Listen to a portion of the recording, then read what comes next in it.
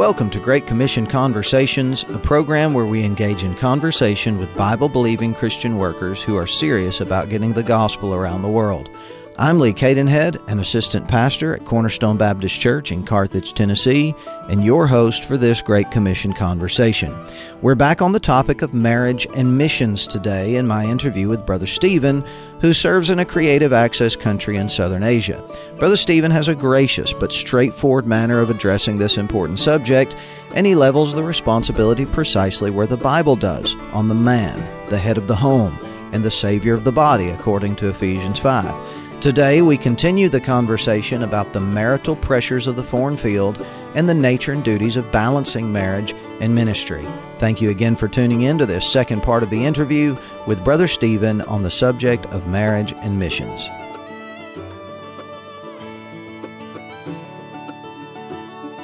Whatever pressure we feel to get in there and get the job done, even if it means neglecting our family, that is not coming from God's people. Sure. That's coming from another source. Yeah. So, first of all, if he can just remember that, and if he can remember his field, his first field that God ever gave him was his wife. He is the husbandman. Adam was an husbandman. Yes. He tended the garden. He was responsible for nourishing the garden. He was responsible for what happened in that garden. And then that husbandman became a husband. His responsibilities towards his wife are similar. He's responsible for nourishing her, for cherishing her. He's responsible for her growth. He's responsible for doing whatever it takes to provide an atmosphere that she, as an individual child of God, can thrive in this foreign place. And that's his first call. It wasn't his second call. It was his first call. Okay, and if he can remember that, because so many husbands say, well, I'm neglecting my call if I take all this time to focus on my wife. Well, he's neglecting his call if he doesn't. As it pertains to pastors, I appreciate a missionary that is conscious of his accountability to his supporting churches, and I know that men want to have something to report to their supporters. But one thing I know that supporting pastors don't want to read is about a failed marriage on a foreign mission field. Absolutely, that's absolutely the last thing that a supporting pastor wants to read about.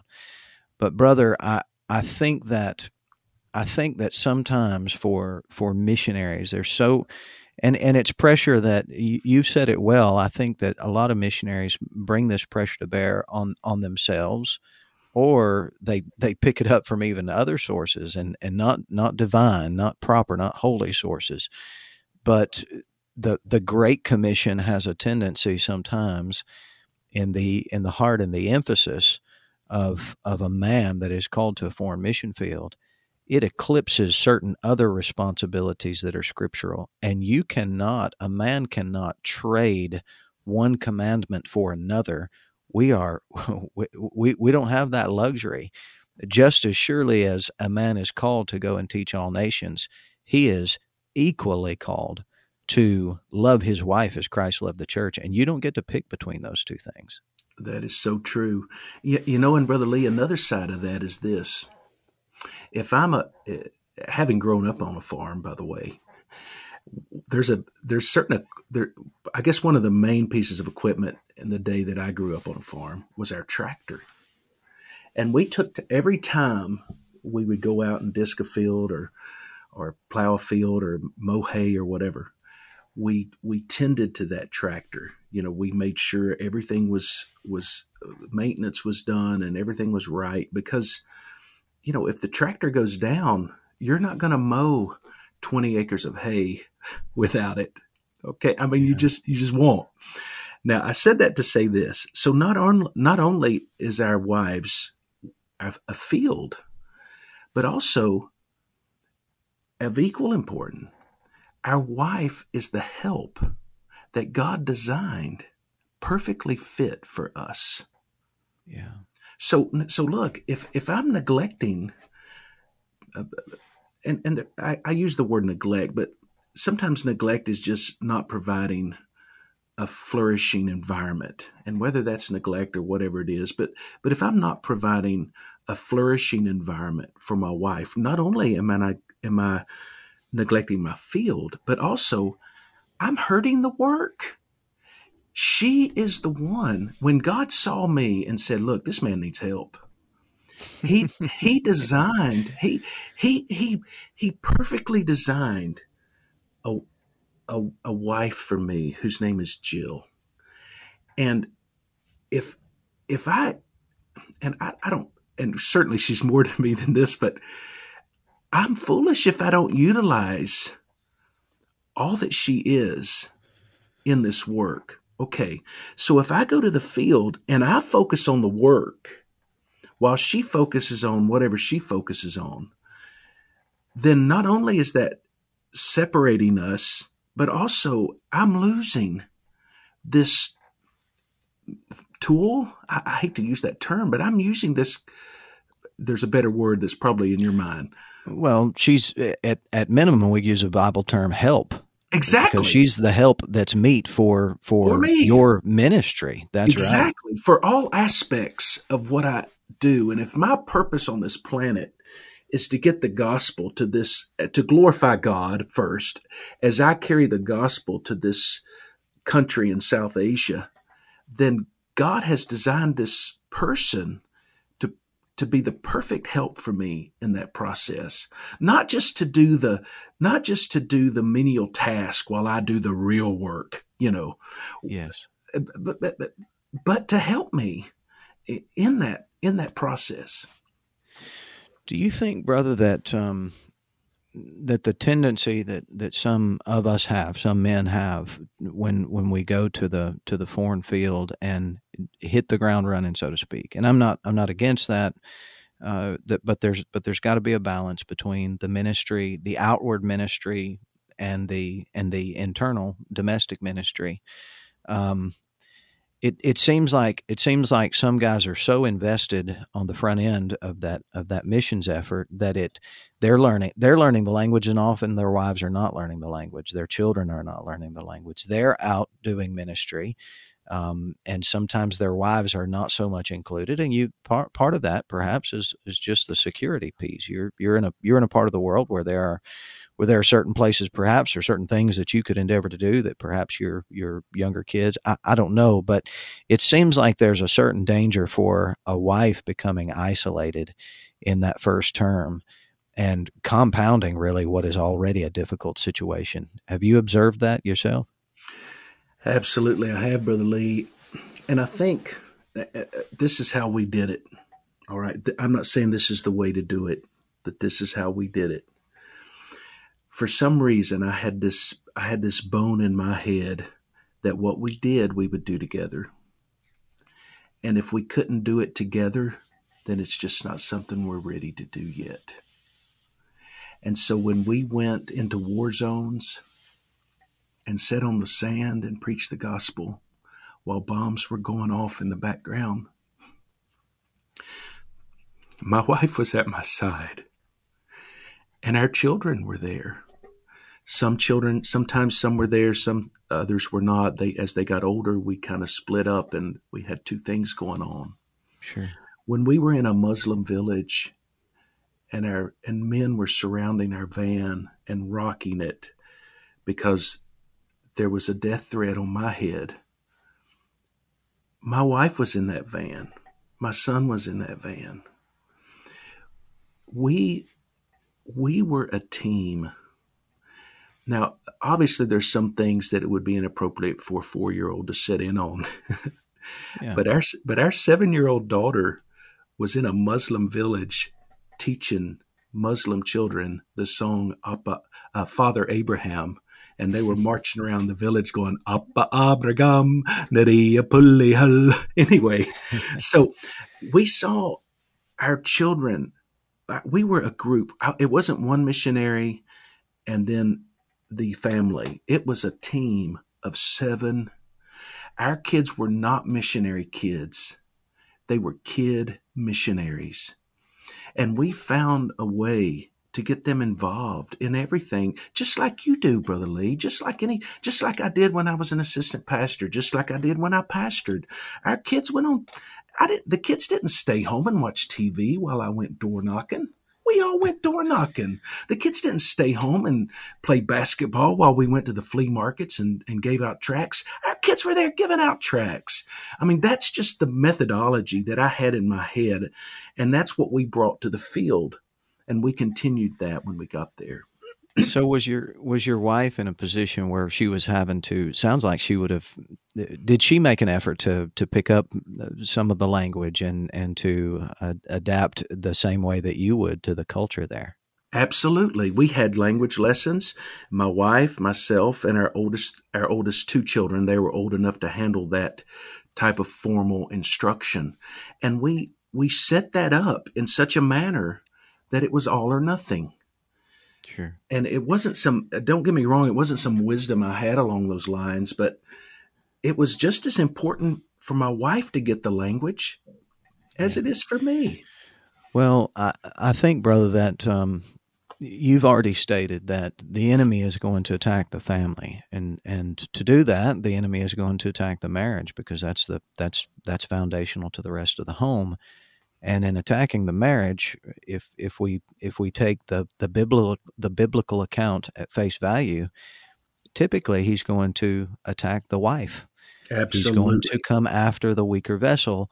And in doing that, at least in the way that went down in the in the prototype for all temptation and spiritual warfare in Genesis 3, among other things, the enemy isolated that woman, and I'm afraid that's a commonplace occurrence on the foreign mission field if husbands are not pretty vigilant in involving their wives in acclimating to that culture and developing an outlet so that they can be involved and so that they can communicate as well. That is perfectly articulated. The the wife, according to the Bible, there's a lot of things in the Bible that through my eyes I do not see, but I know it's true because God said so. Though I would certainly put my wife way ahead of where I am spiritually, if in my own assessment. But God says she's the weaker vessel. Yeah. And, our enemy knows that. And so, yes, the wife will definitely be attacked. I'll say one more thing. When Jill and I were just beginning this process, we were at our own missions candidate school with the board we were with. And there was a veteran, and he said this. He said, if your marriage requires an hour a day of effort in the United States, when you get to the field, it's going to require 2 hours a day. Wow. He said, you need to double whatever it is. And whereas almost every case we shrink it. God allowed us to hear some things from people that God kind of stuck in our hearts. So I'll say this down to kind of a more where the rubber meets the road in this situation. A man and his wife need to spend time together every day doing nothing but sharing their hearts with each other. It doesn't matter if it's 15 minutes, 30, whatever you can squeeze in, because with children, it's hard. It's very difficult to pull that time aside. But there needs to be a time, even though your wife may not be out there listening to the bombs go off, and even though your wife may not be dealing with chickens laying eggs while you're trying to preach the gospel. Yeah. But you need to have a time where you share that with her, and she shares what happened in her day with you. So that that must happen, because that the sweetness, the Bible says in the book of Proverbs, that the sweetness of a man's friend is enhanced by hearty counsel. And so you and your wife, your oneness as friends, as co-laborers, that is going to be strengthened only by you and her sitting down on a daily basis and sharing your hearts with each other. And I want to emphasize this point. It's the husband's responsibility to make that happen. Amen. Amen. That's a hard truth, brother. we, Yes. we can be mighty dull, can't we? Yes, we can, because that's not our thing. We're not heart communicators. You Sure. know, female, just one of the natural differences is they are. Two women can get together, and within 15 minutes, they're the best friends in the world, and they're sharing their deepest, darkest secrets. But Brother Lee, you and I have known each other a while, but it's going to take a lot longer before we start sharing our deepest, darkest Yeah. secrets. Amen. So, Sure. but women are just naturally in that, they do that. But so Yeah. we as men, we've got, you know what that's called? That's called sacrificial love. That's Amen. called giving yourself for your wife. Is you're doing what's maybe a little uncomfortable for you because the marriage demands it. You know, Brother Stephen, my pastor, the first time I heard him say it, boy, it cut me to the quick. But most of us have had some seasons of prayer where we could do all the talking and get off of our knees and feel great about the time that we had spent. And there have been too many times where I did not afford that to my wife when she had something on her heart that she wanted to share with me.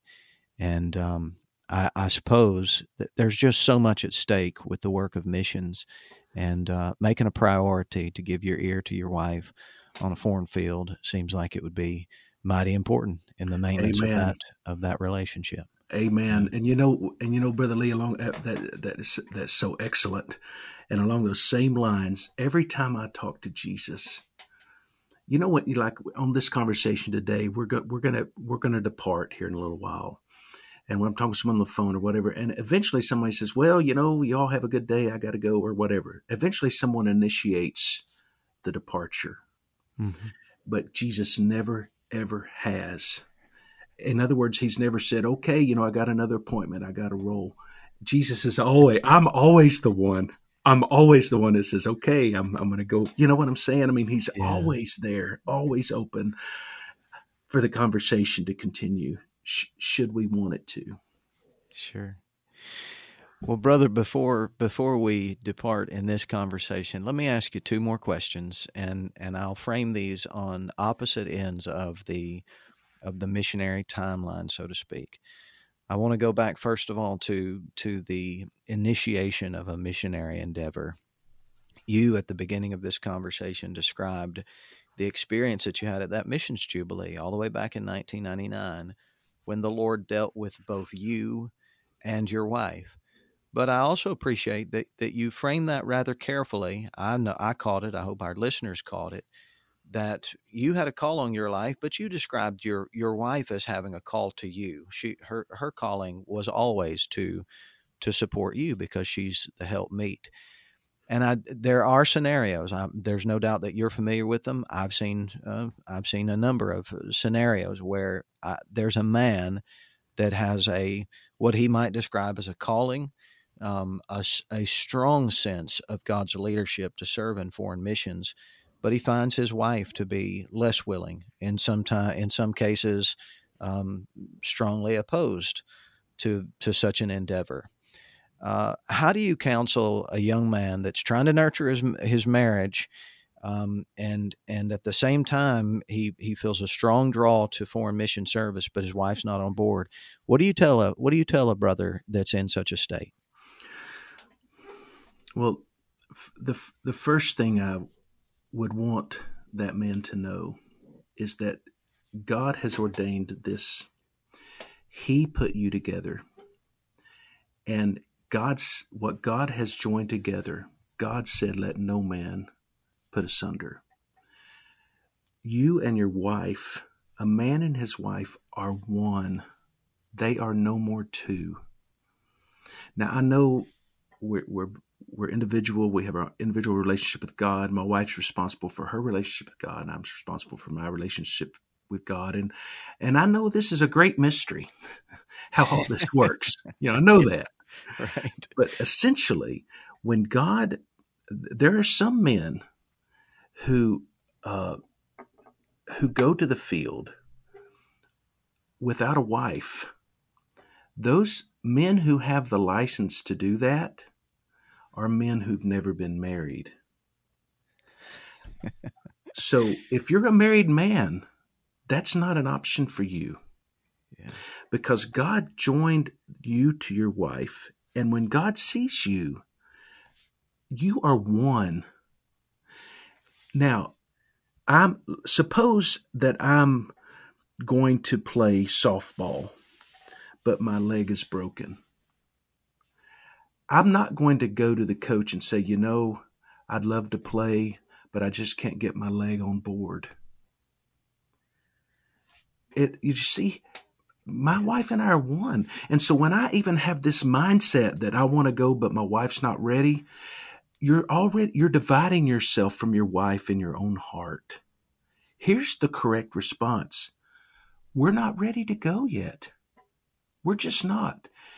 Okay? This unit, in my case, it's a Stephen Jill unit. This Stephen Jill unit, if any part of this unit is not ready, that means the unit's not ready. Sure. And I'm not going to start getting bitter and angry at my foot because it's not ready. It's just not ready. Okay. So that's step one, is understanding that it's not like I'm ready, but my wife's not. That requires, and I hope that's easy to see. That requires one to separate oneself from one's wife. And God said, "Look, I made you one, and I'm not going to any effort to separate from what I made one to make it two is not of God." Okay. Secondly, well, he's also responsible for the health of the unit. So if my wife isn't ready and it's my job to nurture her, whose fault is that? I've got to take, now it may not be my fault that my wife's what she is, because we're all sinners saved by grace, amen. But Sure. I'm the guy, God put a man in my wife's life to nurture her. That's to promote her health, to promote her ability, to promote her capacity to serve God in any way he sees fit. And if she's not fit, God put somebody in her life to help her get fit. So Amen. not only do I have to see us as one unit and not be talking about I'm ready, but she's not, but I need to be thinking about this unit isn't ready. What can I do to help promote its becoming ready? And Yes. that's the proper focus. Right. And so, and it may be a year. And Brother Lee, I know a man, a godly man, and it was 9 years. It was 9 years until God had him and his wife both prepared for the mission field. I know a man, one of the godliest men I've ever known. It took him 40 years on the backside of a desert before he got ready. So God's timing, and God can do more his way in 5 seconds than we can do our way in 50 years. Amen, brother. Amen. Well, I've got a good verse for the man in such a state as I described, and that's Good. out of Colossians 3:19. Husbands, love your wives and be not bitter against them. I mean, all you can do is get down to the loving part and do the nurturing and do the sanctifying and do the cleansing. It's a whole lot better to go as a unit prepared than it is to go with a home divided and have your efforts compromised from the very beginning.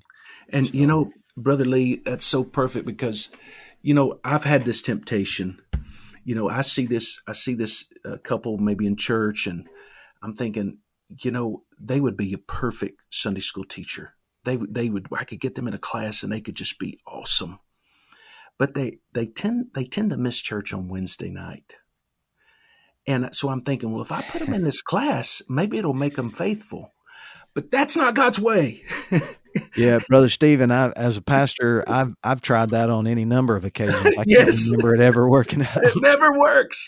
And so for that missionary to say, my wife's not ready, but if I throw her in the fire, she'll get ready. No, she won't. Bad plan. You take Bad your plan. time and nurture. And I love it the way you said it. Well, the way you read it from the scriptures, that's the way God put it. You got one tool. As husbands, we have one tool, and that's unconditional, sacrificial love. And our wives will always respond to that. And even if, there may be cases where the wife's not even saved, but I tell you what, it's the goodness of God that led me to repentance. Yes, sir. And it's his gentleness that has made us great. Yes, sir. And if that man will love that wife, even if she's lost, with Christ like love, that's the tool to lead her exactly where she needs to be in this process. Well, brother, the last thing I wanted to ask you about, and because this area of marriage is frequently a problem area, in all honesty, where when there's a breakdown in the missions endeavor, it's not uncommon for it to happen in the marital relationship. You've witnessed it, I've witnessed it, and that's why I want to have this conversation. But I don't want to send certainly the wrong signal about the joys and the blessedness of marriage and missions. It's pretty evident, and it's part of why I wanted to have this conversation with you. Not only your candor about this topic, but the very clear love and appreciation that is shared between you and Mrs. Jill. It's pretty evident for anybody that's been around the two of you that you have a great relationship, and that there's not a sense of resentment, or there's not a burdensomeness about your co-labor in the gospel. And for whatever it's worth, I know a whole lot more, a great many more examples of wonderful marriages and longevity in the work of missions. I can point to more of those examples. Believe it or not, I Amen. can point to more Amen. of those examples in my exposure to missions and missionaries than I can to married couples that flopped, that marriages that failed, and missions that didn't have any um, continuity and longevity. So maybe you could comment, and as we close the conversation here, what do you find are some of the joys and some of the blessings that married couples can experience as they serve Christ together on a foreign field? You look in the book of John, in John chapter 17, in our Lord's Prayer, and he talks to his Father about many things, but one thing he talks about is oneness, that they may be one in us, I and you, and them and us, and this oneness thing. As we become more and more Christ-like, um, there's this there's this unity, there's this oneness that we have with the Lord Jesus as we get this flesh crucified, and et cetera, et cetera. Well, our marriages, there's this place of oneness that God, it's my understanding of marriage, actually, that God has designed marriage for. And I believe that Adam and Eve had that before sin came. And when sin came, that was broken. And all through the Bible, it's hard to find an example of any marriage that we can look to and say, that's a good marriage I want to pattern my life after. I mean, it's just difficult to find one, It's true. Yeah. because all through the Old Testament, no one no one was regenerated. I mean, they were all saved. That those who had faith were going to heaven, etc. But as far as being born again, being regenerated, having Christ in them, the hope of glory, they didn't have that until Jesus, being the first fruits of them that slept, provided that possibility for all of us. So there's a oneness in marriage that I believe we all yearn for and long for. But the first requirement is that both the husband and the wife be born again. They must have Christ in them, because oneness cannot happen any other way. Okay, so that being the case, Jesus said, "Take my yoke upon you and learn of me." There is a camaraderie, there's a partnership, there's a fellowship that happens when two people labor together. There's a fellowship that happens between warriors, between soldiers, when they lock arms and they charge the enemy together. And you know, even even the Bible says that David and Jonathan had a love, and I'm not quoting this correctly, but I think you know where I'm referring to, that was above women. Yeah. What they had was they had this unique relationship of going into battle together. When you and your wife get to that level where you're doing the work of God together as a unit, as one, there's a side of marriage that opens us up to, that really, Brother Lee, I never knew it existed. And there's a joy, and there's a oneness with each other and with the Lord that comes along with that, that honestly is totally unspeakable. And that's the special thing. That's the special side of this. My wife and I, we've been back in the States since March, because COVID required all foreigners to leave our country. And we found out this week that we're going to get to go back. In Amen. fact, we're going back, Lord willing. The plan is to go back. We're going to be leaving here this coming Thursday. We'll be flying out of Dallas.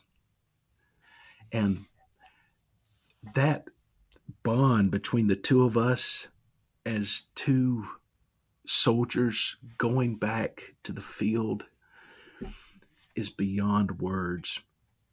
In the military side, any person who is in the military knows exactly what I'm talking about. They left their wife, they left their children to go on a deployment for 6 months or a year or whatever long. And they were encouraged to keep your mind focused on the war and off your family, and let them do their thing while you do your thing. But that is not God's way. If a man and his wife can get on that airplane together and strap on those arms together and parachute out that door together and land in that dark, dark place together, shining God's light together with their children, there's nothing like it on the planet. And so, yeah, Amen. that would be my answer. Amen. Well, I think that's a good thing to leave our listeners with. That is, as much as this topic of marriage has been fraught with difficulty, with challenges. Oftentimes, as we look at missions, modern missions, or missions efforts of days gone past, marriage has sometimes been a problem area. But marriage and missions together can produce a joy, as you say, that's just it's difficult to describe. It's unspeakable, and something that sort of has to be experienced, I suppose, to really appreciate. And I appreciate you describing that for us today, Brother Stephen. Thanks so much for your insight on this topic. God bless you as you make your way back to Southern Asia. I'm excited for you and Miss Jill, and not just for the two of you, but what the Lord is putting together in a larger way for that part of the world. Just really, really exciting to see what may develop. And I appreciate you taking a little bit of your time today to invest in some other missionaries and interested parties. And I think that this informs us of some pitfalls and some blessings, and hopefully also informs our prayers for missionary laborers around the world as husbands and wives face this daunting task of getting the gospel to the ends of the earth and confronting the enemy on his territory and doing it together, and being of one accord moving forward. So I really appreciate your time, brother. Thanks, Brother Lee. It was a great honor. We appreciate you, and we're praying for you, and praise God for all He's using you to do. I thought we got some excellent counsel on marriage and missions in the course of this conversation, and I sincerely hope that it's been a help to you. If you did find it to be helpful, by all means pass it along to someone else who might benefit from Brother Stephen's wisdom and experience with this topic. You can subscribe to this program wherever you receive your podcasts, and I always welcome your feedback. You can contact me, Brother Lee, by email at greatcommissionconversations@gmail.com. Until next time, let's do what we can together with our wives and our children to preach the gospel in the regions beyond.